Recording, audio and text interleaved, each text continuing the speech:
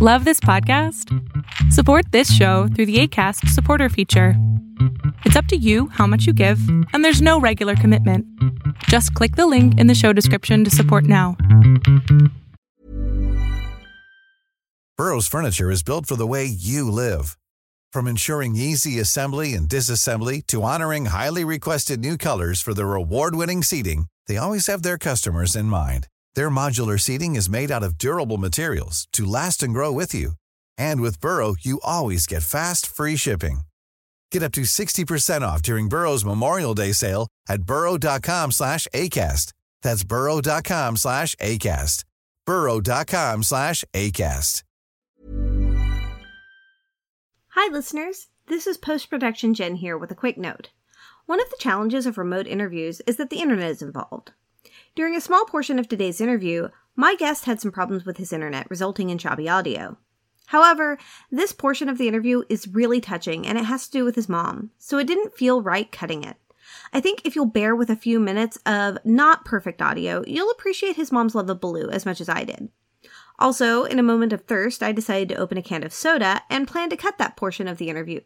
However, it led to a really interesting discussion of things that had absolutely nothing to do with the Jungle Book, so I left it in, can crack and all. And now, on with the show. A That's Not Canon Productions podcast.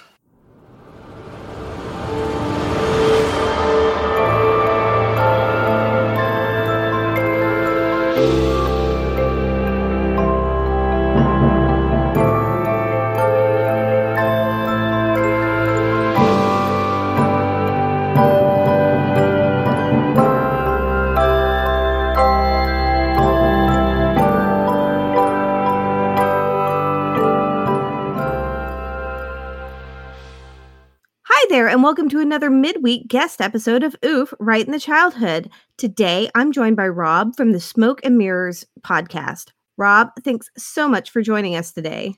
Thanks for having me. Why don't you tell the listeners a little bit about yourself and your podcast? Sure. We're based in Australia. I record this podcast with my two brothers, Dave and Triz, and we talk about movies and movie news, and we kind of do a breakdown, and we're also huge vapors. We don't talk about vaping, but we vape on the show. Oh, hence the smoke? Yeah. I gotcha. And Smoke and Mirrors is also illusions, and they used to call Hollywood, like how they used to sort of do sets and shots, Smoke and Mirrors. So that's where we got it. Yeah, Hollywood magic and vaping. I get it. Sounds great.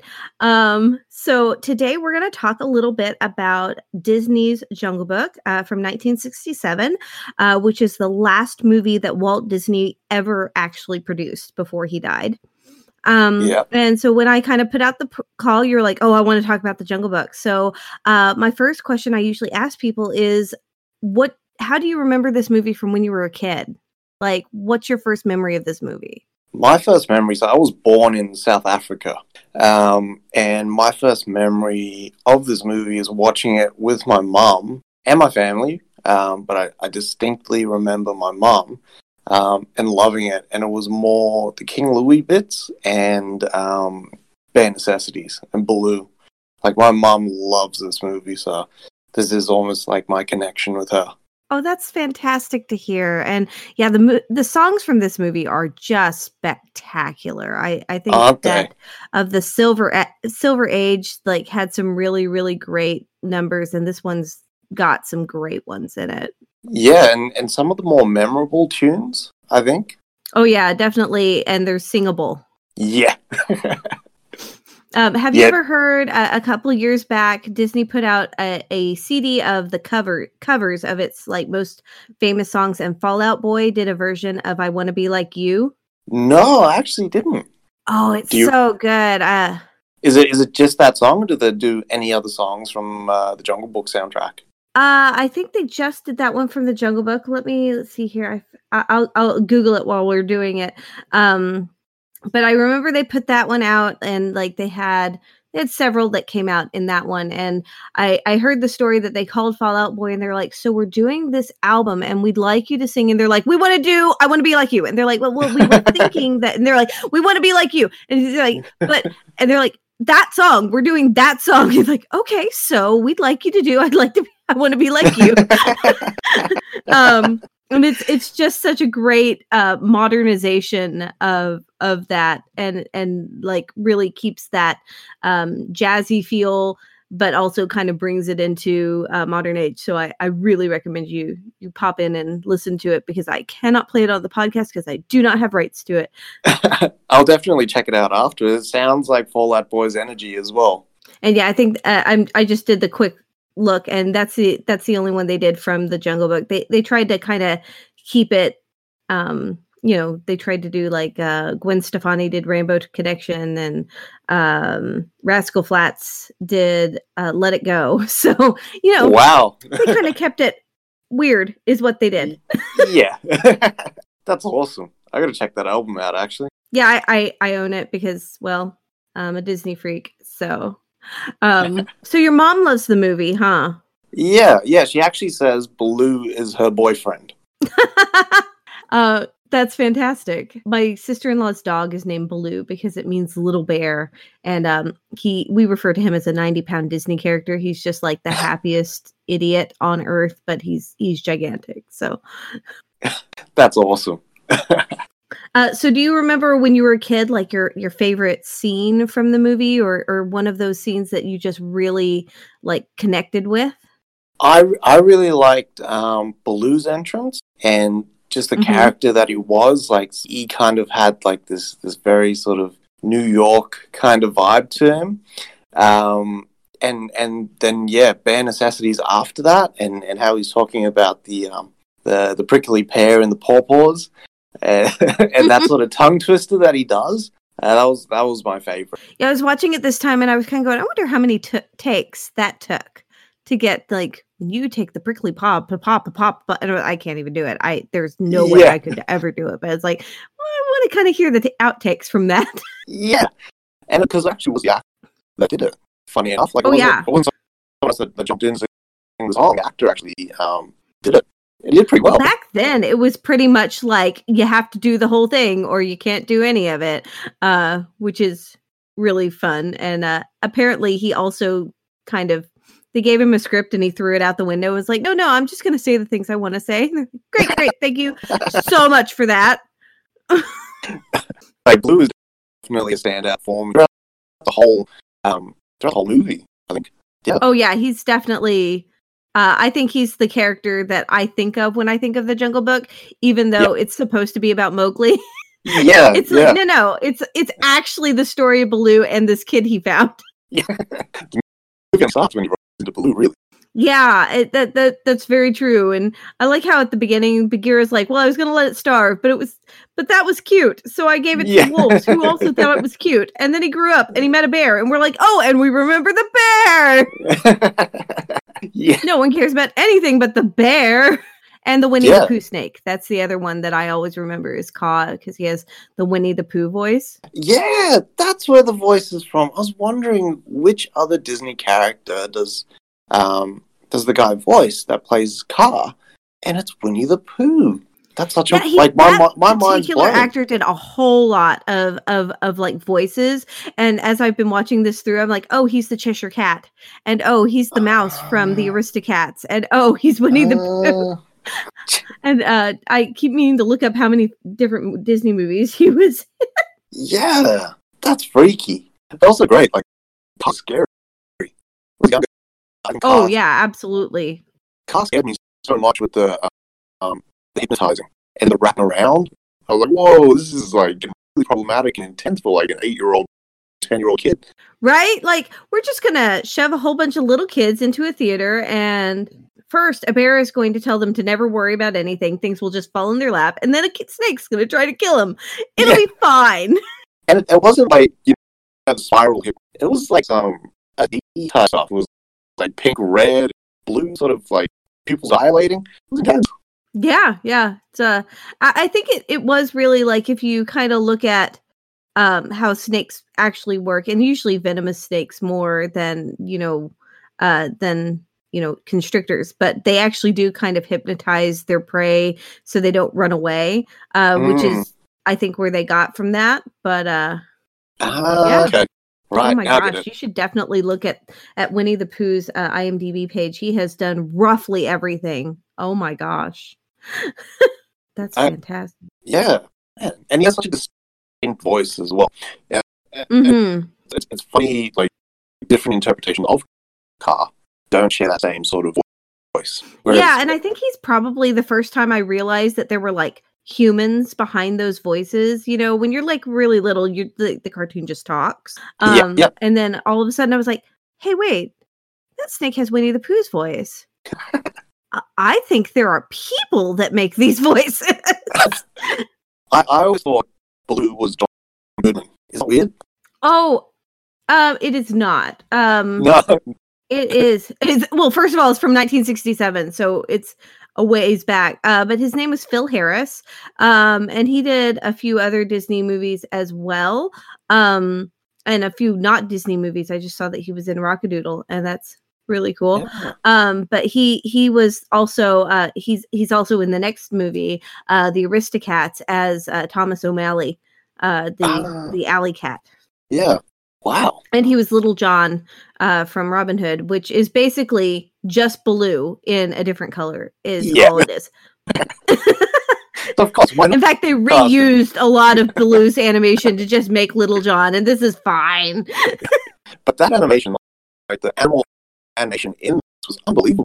Like when you think about the mechanics of the snake of Car and how he coils up and then how his body kind of moves the same slinky way that a snake does. And when you see Bagheera like sort of walking on the trees and he has one paw lifted up, it was like this was all hand-drawn animation. They probably didn't have anything like Google, you know what I mean, to sort of base it off at the time. Like this is like amazing stuff. So, like, I know in early things for Bambi, for example, they had a whole freaking zoo that showed up at the studio to help them, like, draw how the deer moved and stuff like that. And that's why Bambi is so, like, realistically done. And I found it interesting that they didn't seem to have that for Jungle Book, and they just did it. And I was like, well, that's actually kind of impressive when you think about it. Yeah, but can you imagine them wheeling in a bear, a panther, and this massive boa constrictor? Well, I mean, they did it for the Lion King. True.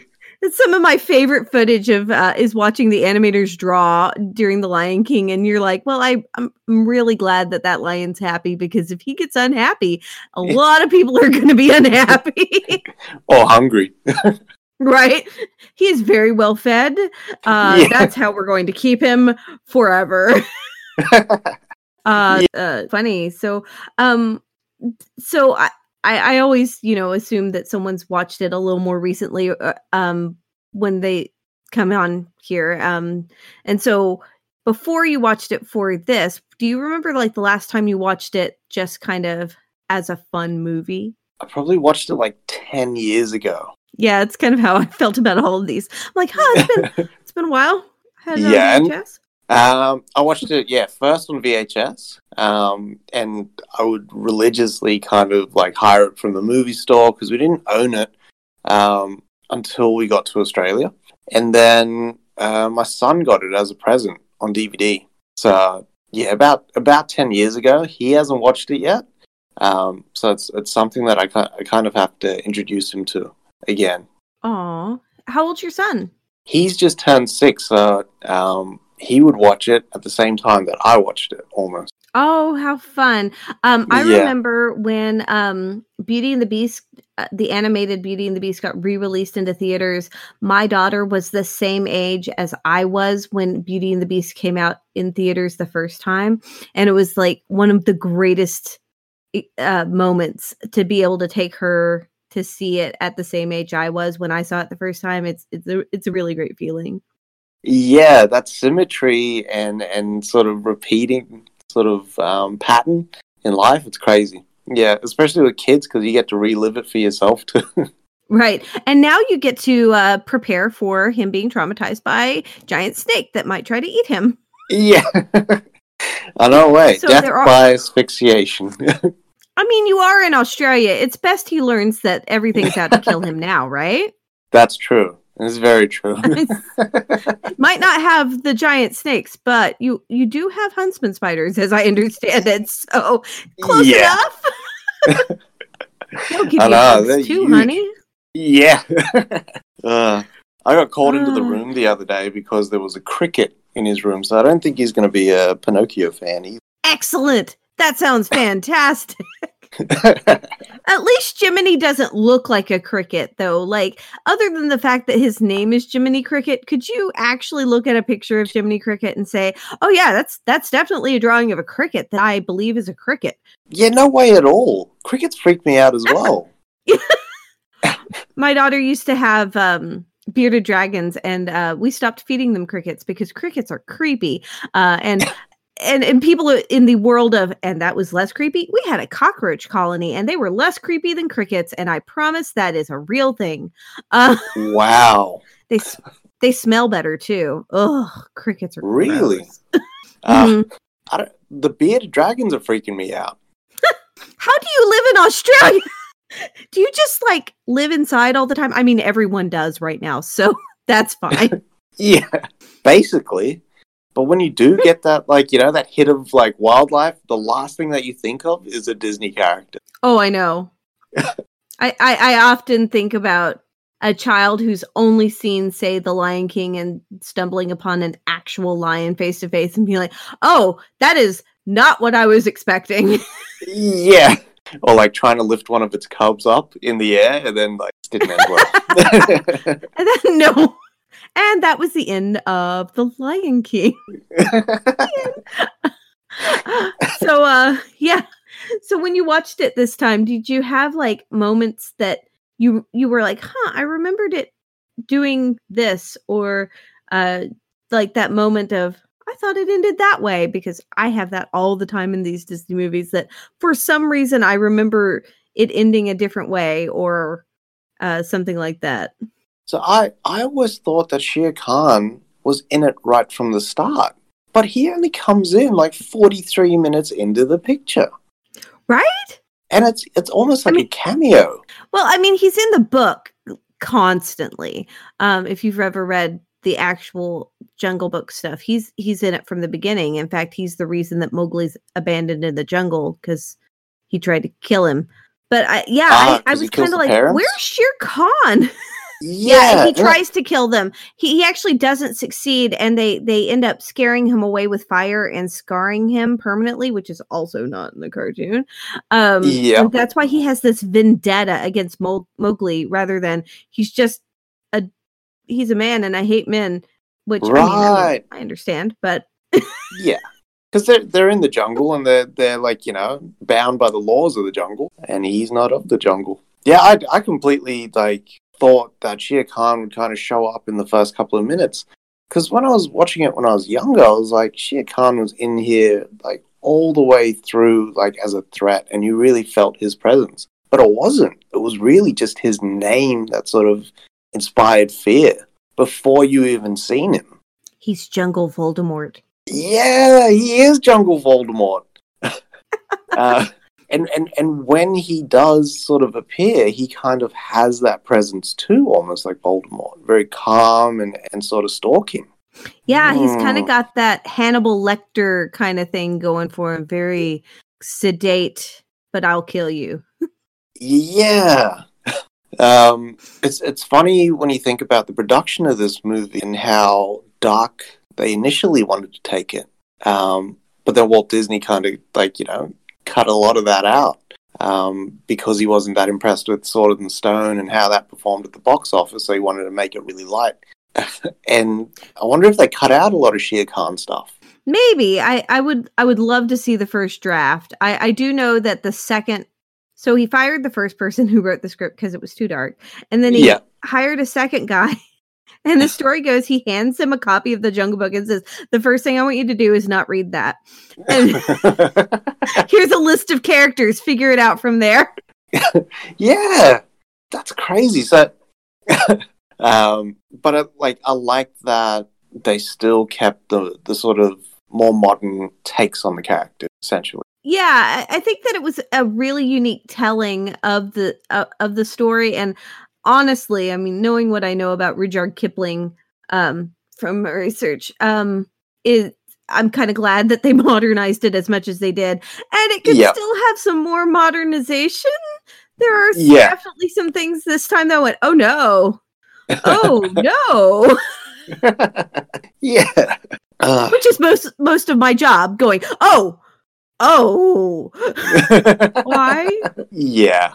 I mean, I was trying to look for some stuff, but it's weird. It didn't flag for me unless I wasn't looking at it through the right lens. I'm waiting for the moment where you sort of like punch me right in my childhood.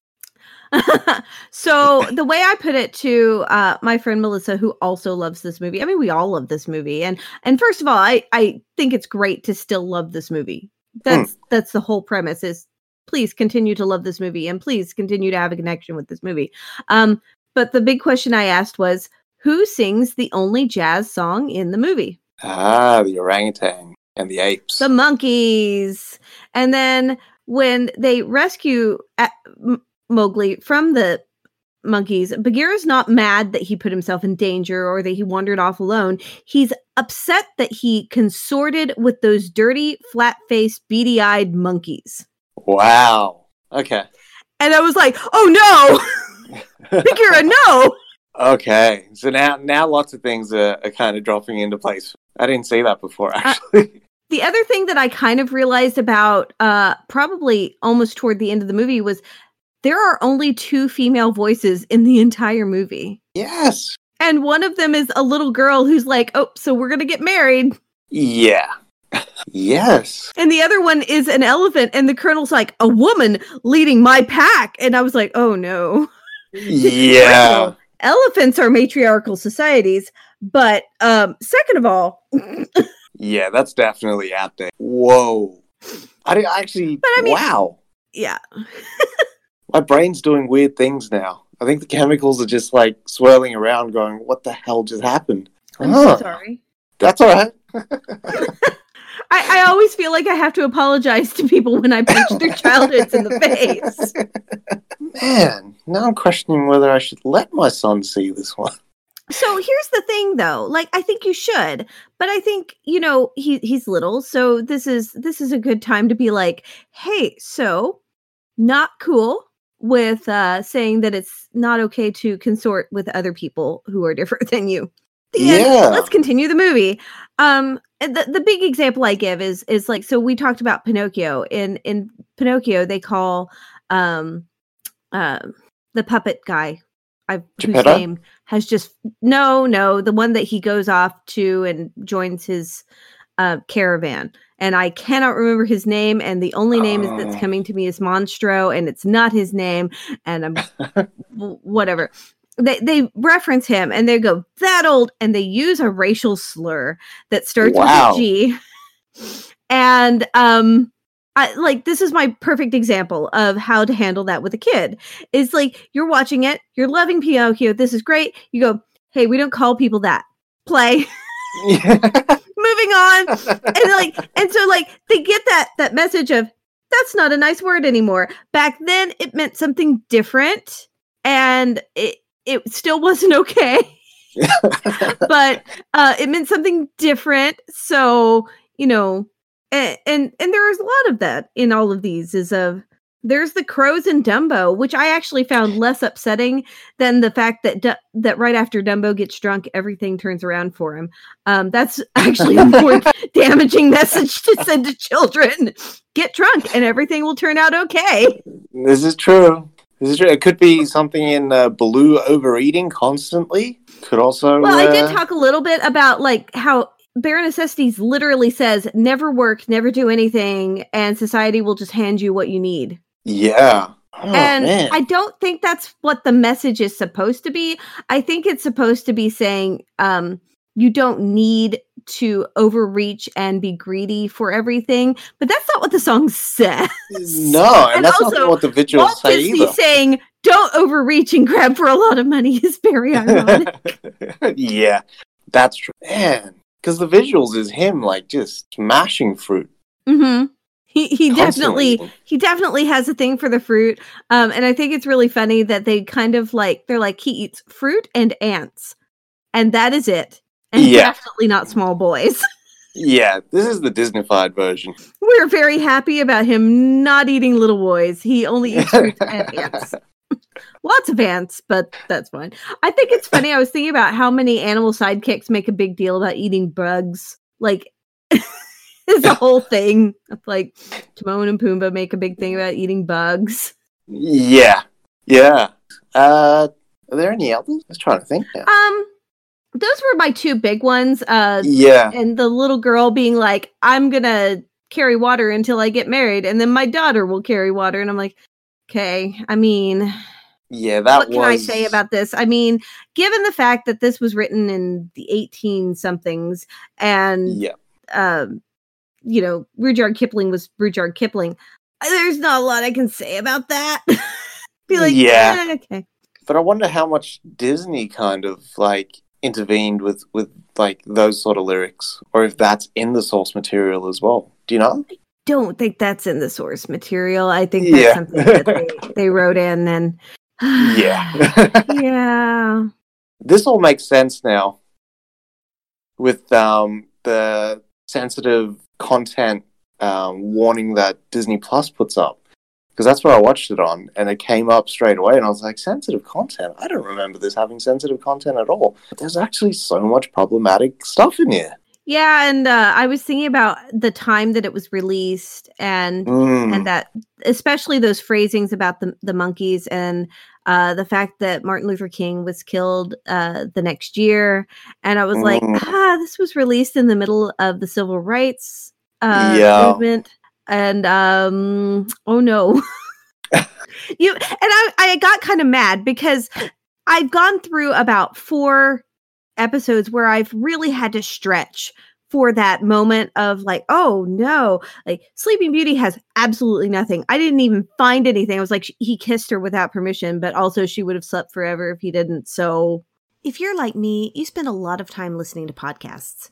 That's right. I don't just host a podcast. I listen to at least 3 episodes a day of my personal favorites. So if you want to do a little good in the world while you listen, you should check out the new Humbly app. Humbly is a podcatcher that inserts a short ad between episodes you were already going to listen to, then donates the money from that ad to causes you choose. For example, when I listen to an ad on Humbly, the money can go to the National Alliance to End Homelessness, Teach for America, and the NAACP.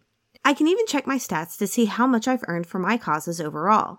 So, if you're already interested in listening to podcasts, why not listen to them on Humbly and earn a little money for those in need?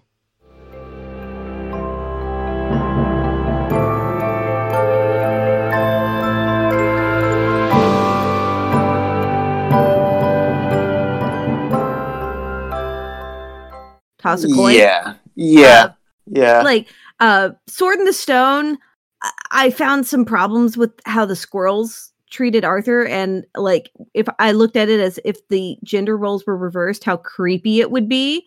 But like, I've gone through about 4 movies where I was like, oh, this is fine. We're getting much better. And then this went, oh no. And then it comes from this to Aristocats, and I went, oh. Yeah. And Aristocats was around the same time as Jungle Book, wasn't it?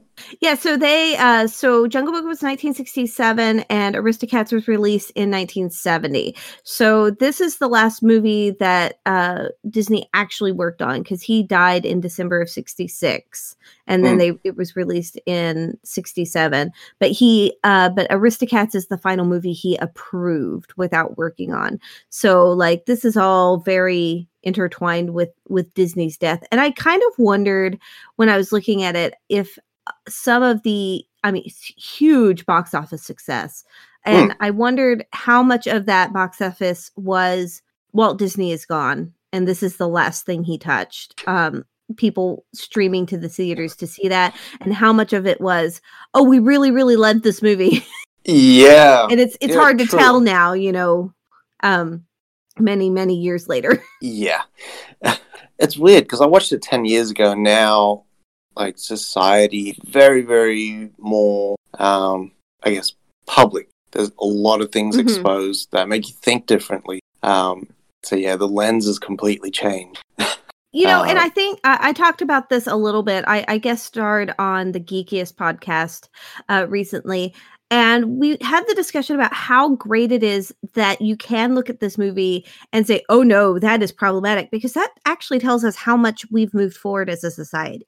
That's it. Yeah, definitely. Because, yeah, back then it would have been very, very different, breezed over a lot and just accepted. So to come this far on a Disney movie is, yeah, unbelievable. And it is. Like, if we just look at movies that were even made 10 years ago, and we go back, I'm certain I'm going to get to them. It'll take a while, but I'm certain that there are going to be things that I go, oh, we would not be able to do that today, and we shouldn't have done that then, but okay. Yeah, definitely. Like, I even look at something like Happy Feet, not Disney, but like even in that, there was some really problematic things with poses and positions and stuff that the penguins get into, and I was like, yeah.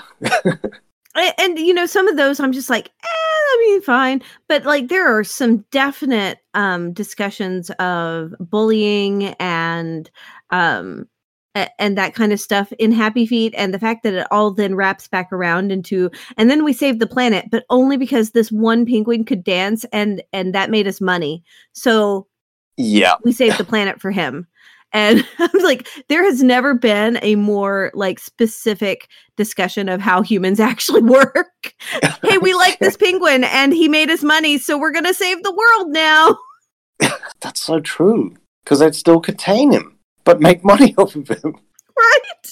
I think that thought process has been brought about by how many times I have seen the meme come across this holiday season, like last month, of Rudolph the Red-Nosed Reindeer is an example of how in a capitalist society you are only worth saving if you are like if you make someone money. Yes. Yeah. And I was like, well, I didn't need a childhood, thanks. Yeah, exactly. I mean, I'm already ruining my own childhood on my own. I didn't need your help.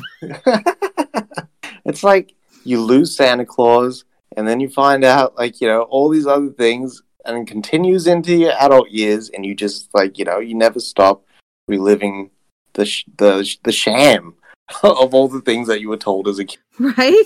It's like, and the longer it goes, the sadder it gets. And, yeah. And then you're telling your kids and their kids. Well, and that's how we grow as a society, though. Like, just being able to sit down with your son, and not at 6. Don't do this at 6, because he's going to be like, bear! There's a bear on the screen! But, like, being able to be like, hey, you know what? This actually shows some really problematic ideals from the 1960s in America, and this is what was happening, and this is why, oh my God, we shouldn't do that. Yeah. And I mean, you're from South Africa. I'm very certain that you could have some discussions about things that were going on in South Africa as well. Oh, definitely. Definitely. And be like, hey, so this is how we used to treat people, and this is how we do not treat people anymore. And you are part of that moving forward, and the end. I mean, not the end, the beginning, really, of. Yeah, and that's right. I have, like, I get to watch my daughter who, you know, comes to me and is like, why do we need labels for relationships about homosexual and heterosexual and bisexual? I'm like, I really don't know. And she's like, labels are for soup cans? And I'm like, yep, go for that. That's fine. I don't care.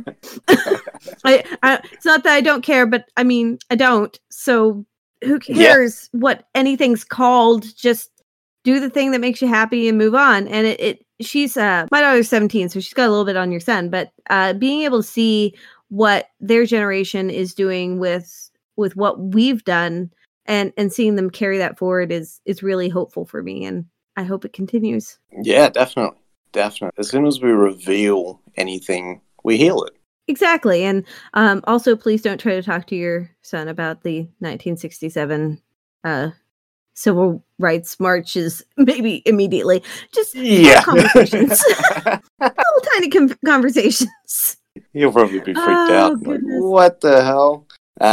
Yeah, like with Jungle Book segregation, like looking through it now, was such a big theme. Even to get Mowgli out of the jungle, because I think Bagheera was almost like, you need to be with your own people. Yeah, so he made this big thing with Baloo about you wouldn't marry a panther, would you? And Baloo's like, is the panther asking? Which is really a funny line. Yeah. There's a whole subtext of Baloo and Bagheera, and when Mowgli sees the little girl for the first time, Baloo says, "Oh no, that's trouble. You don't want to go there." And I'm like, I need more context, please. Yeah, and same with Mowgli's response as well, because he says, "Well, what's the panther like?" Almost. Right. I'm gonna pop a can real quick. Just give me a second. Oh, good. There we go. Yeah, I can mute one side or the other, but I like to warn people before a can opens on my side. And like, I'm doing the big drinking of Coke Zero today. So nice. It's still called Coke Zero in the States. Wow. We have Diet Coke and Coke Zero. There's two different kinds.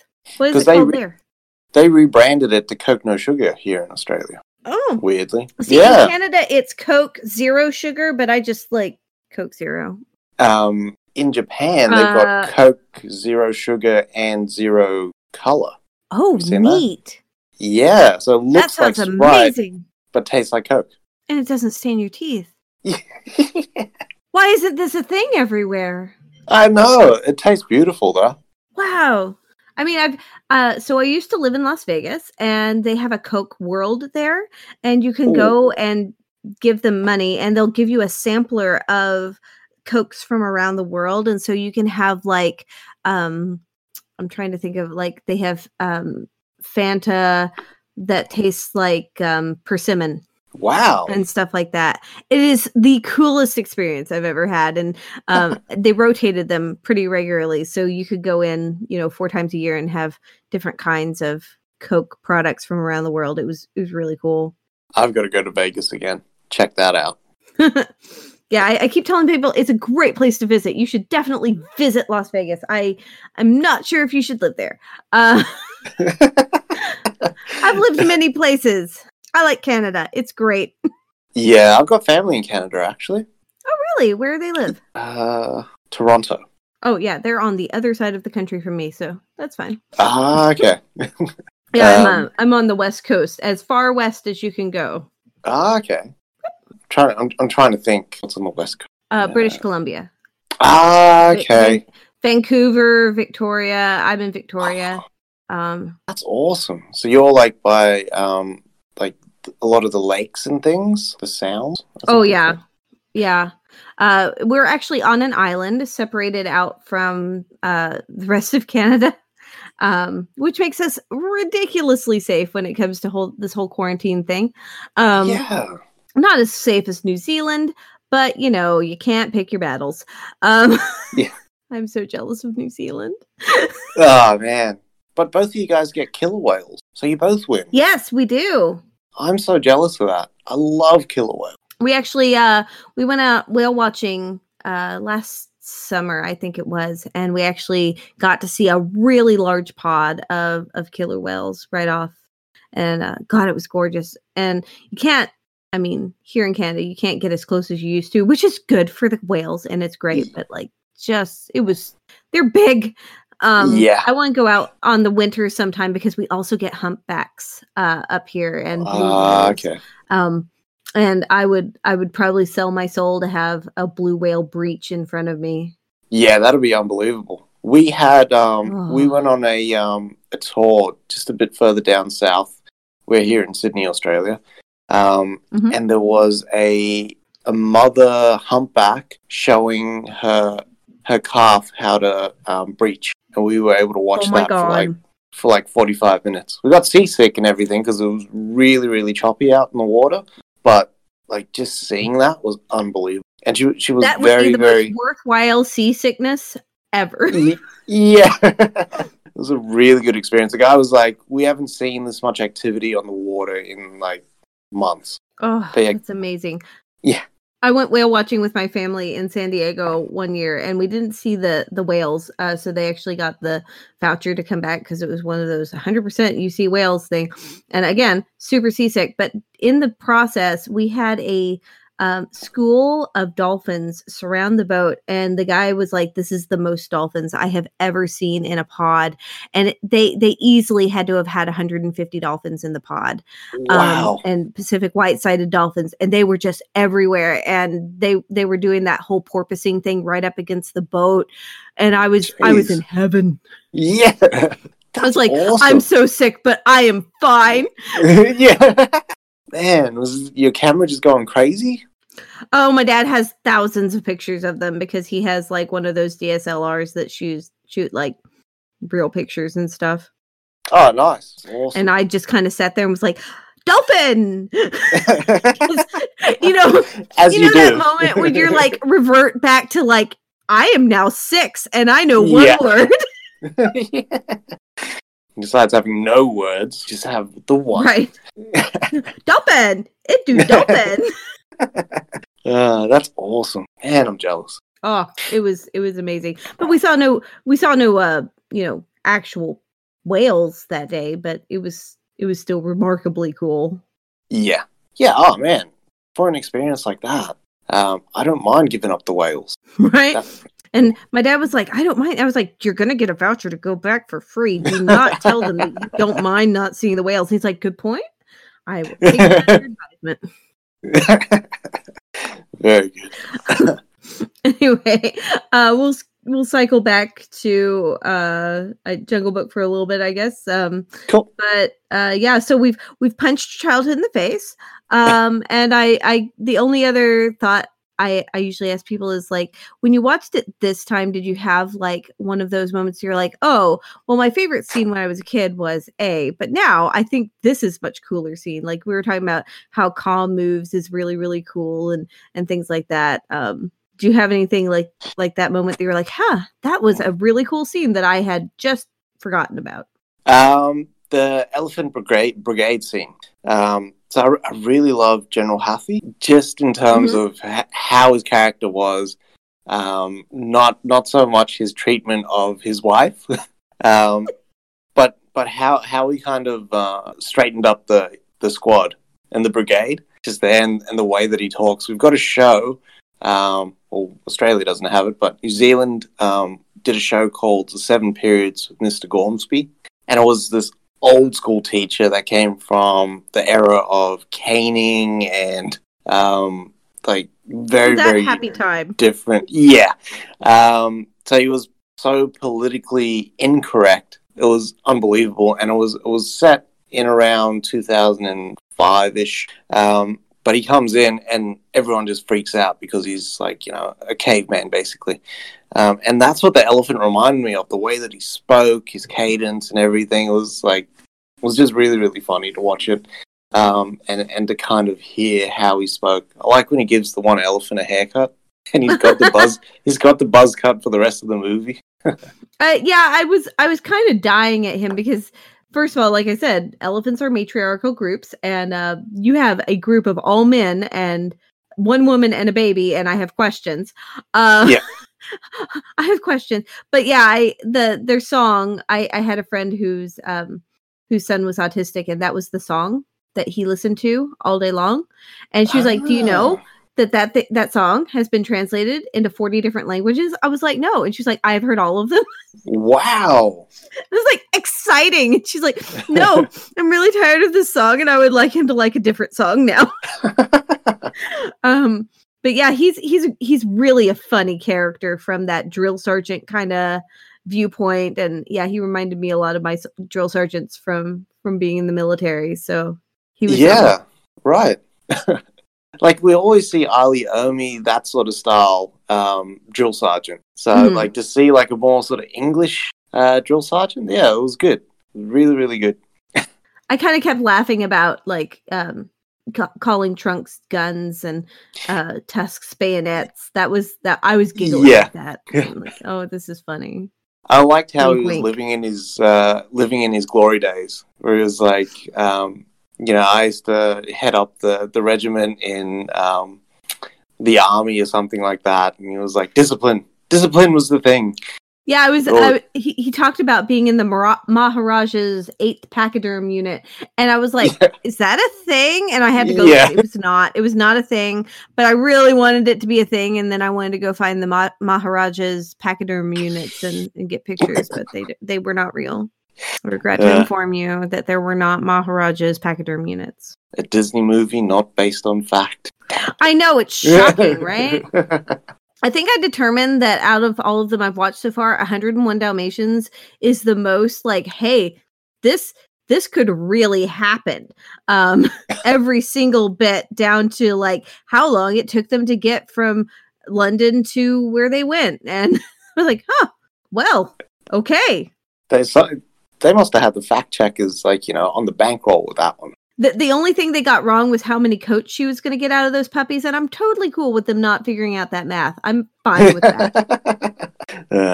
Because knowing Walt Disney, the only way that he could have figured that out would have been to skin 100 puppies. he was a method director. I tell my husband these things, like he handed someone the Jungle Book and said, "Don't read it," and he's like, "How were they not all drunk all the time?" And I was like, "I don't have any proof that they weren't." That's true, eh? That could have been the era where they had, like, the glass scotch bottles, crystal glass scotch bottles in the office, and have one of those for breakfast. Be like, "Oh, Walt's coming. Just drink up, boys. It's going to be a day." Well, he was really involved in this one, so maybe Jungle Book was the one where, like, Walt just went, like, everyone just drank a lot because Walt was always there. Possibly, and, maybe that explains a few things. But yeah, Roy E. Disney, who is his nephew and his, like, Roy O.'s son, said that he was deeply involved with every bit of the Jungle Book. So this was like, I think this was like a wonderful last message to the world, even though he didn't know he was sick. Like, I was kind of shocked. He found out he was sick in November of 1966, and then he died in December of 1966. I mean, like 34 days. That's all he got. Yeah, that's crazy. And I was like, nowadays they'd find out they had cancer and they'd have time to plan and they'd get like a year. And no, he got 30 days. Yeah. But during his last couple of years, he was opening parks. He was trying to go international, get his movie business, like, really booming at that point. Like, the stress that he was under was probably just crushing him. I couldn't imagine doing that.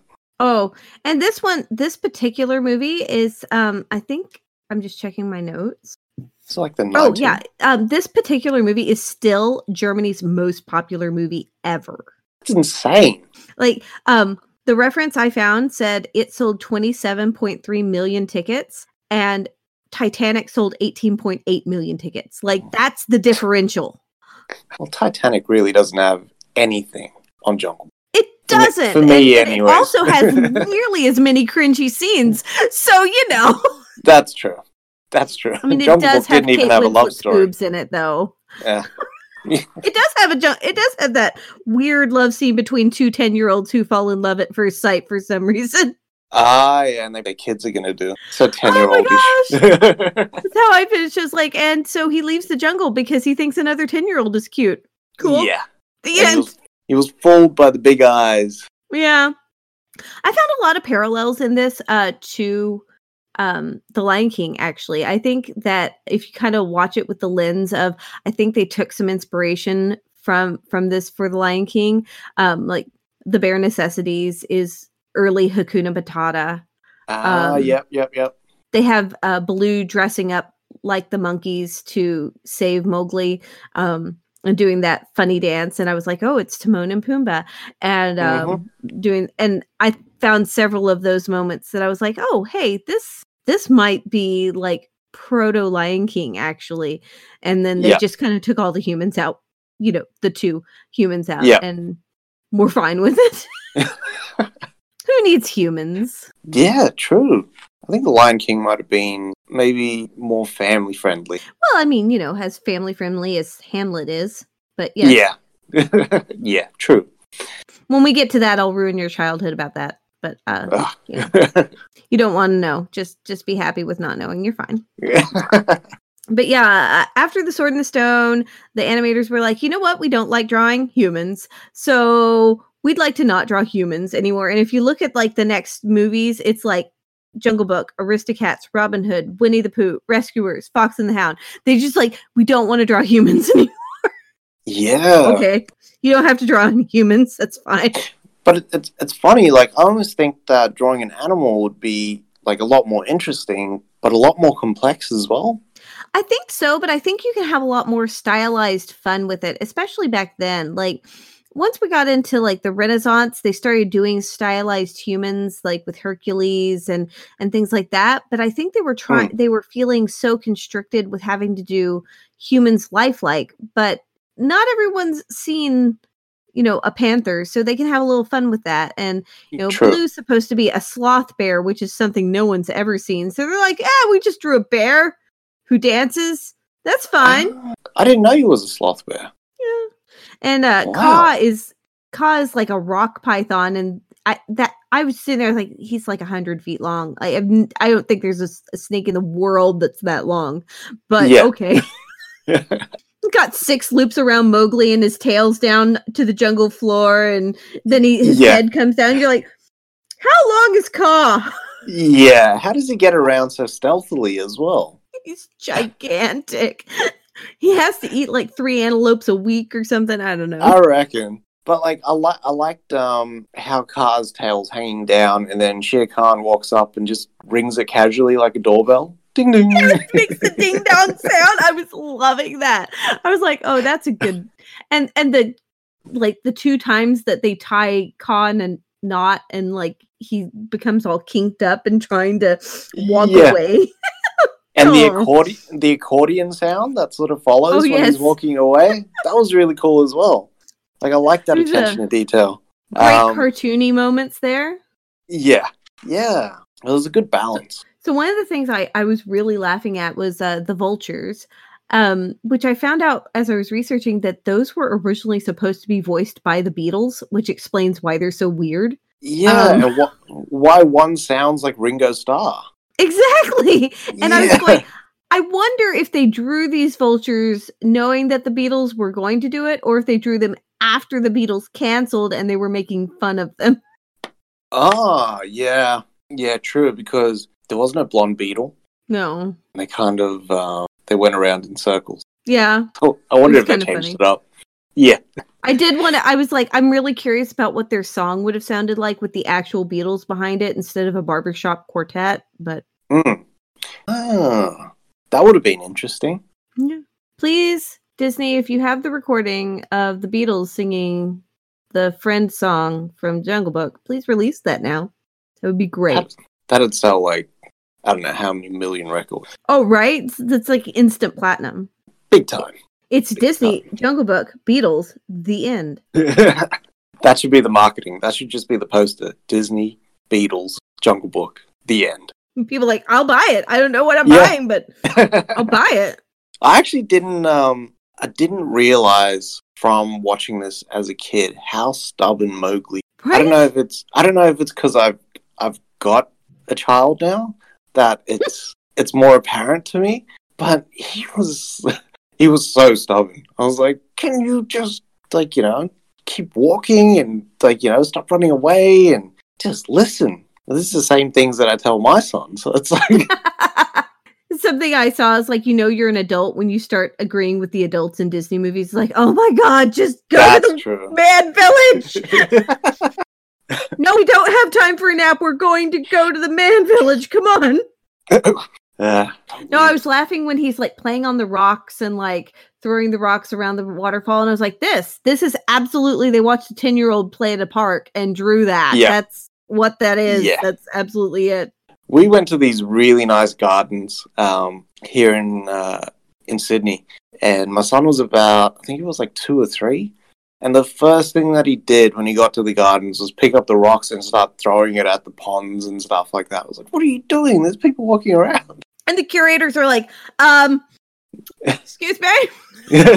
Someone needs to secure that child immediately. I'm so sorry. I forgot to put his straitjacket on today.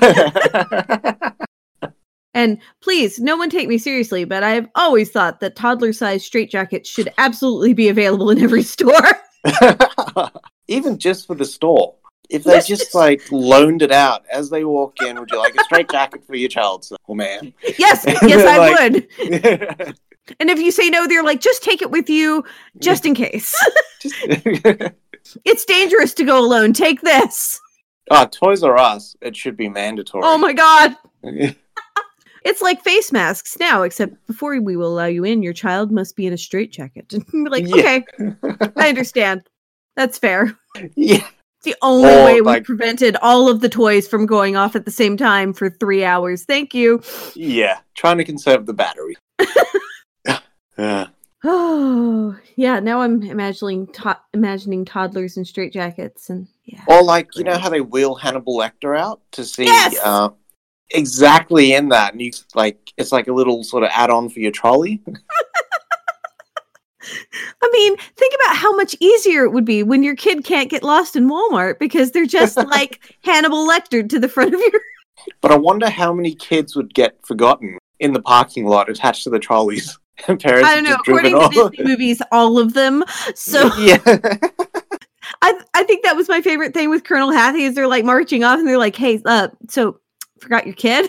Yeah. Over here? Please take him." He was just getting owned. Like every time he was trying to be tough, he was just getting owned. I don't know if that's why they. I don't know if that's why they were sort of they kind of put his persona in there, is so you could see like, you know, this person trying to be tough, trying to know it all, but actually this is what people really think of him and what he doesn't know. Right? Oh, poor Colonel Hattie.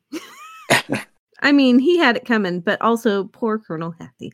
Like, I see where he's coming from, and I've known former military officers, and they all act like that. So until their kids are like, no, no. It's outdated. Well, that was a trope in the 60s and 70s, too, to have that, like, very uptight World War II dad trying to discipline their teenager who is, like, completely out of control and, you know, kind of Red Foreman-esque kind of guy. Yep. Cool. So thanks so much for joining me today, Rob. I really, really had a great time talking with you about your memories of the Jungle Book and breaking your childhood for you. You're welcome. Thanks. I had a great time. Thanks, Jen. Why don't you tell everyone where they can find you on social media and your podcast and like when it's going to be out next? Sure.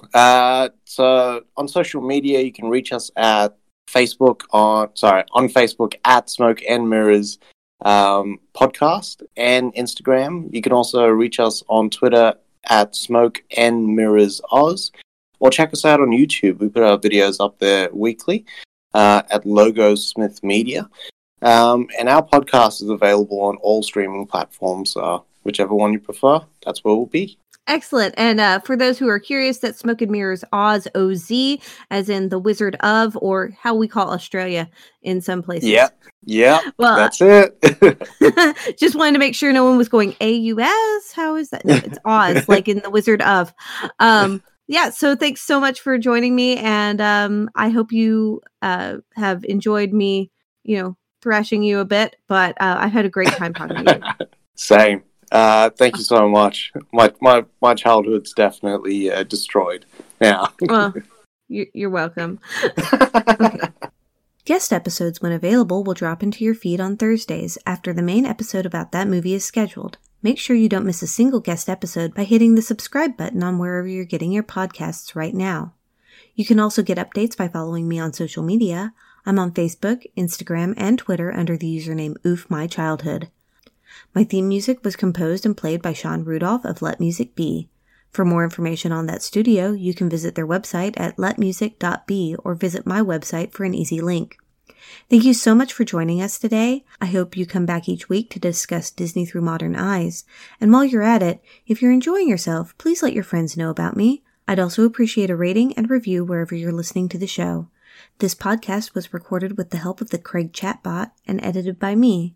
I release a new regular episode every Monday through Apple Podcasts, Spotify, and many, many other podcatchers.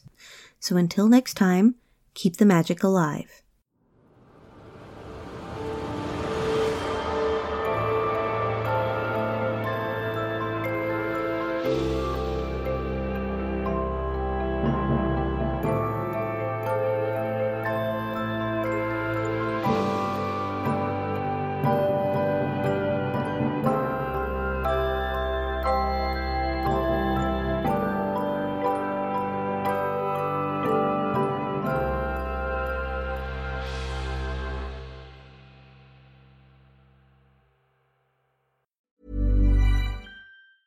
Planning for your next trip?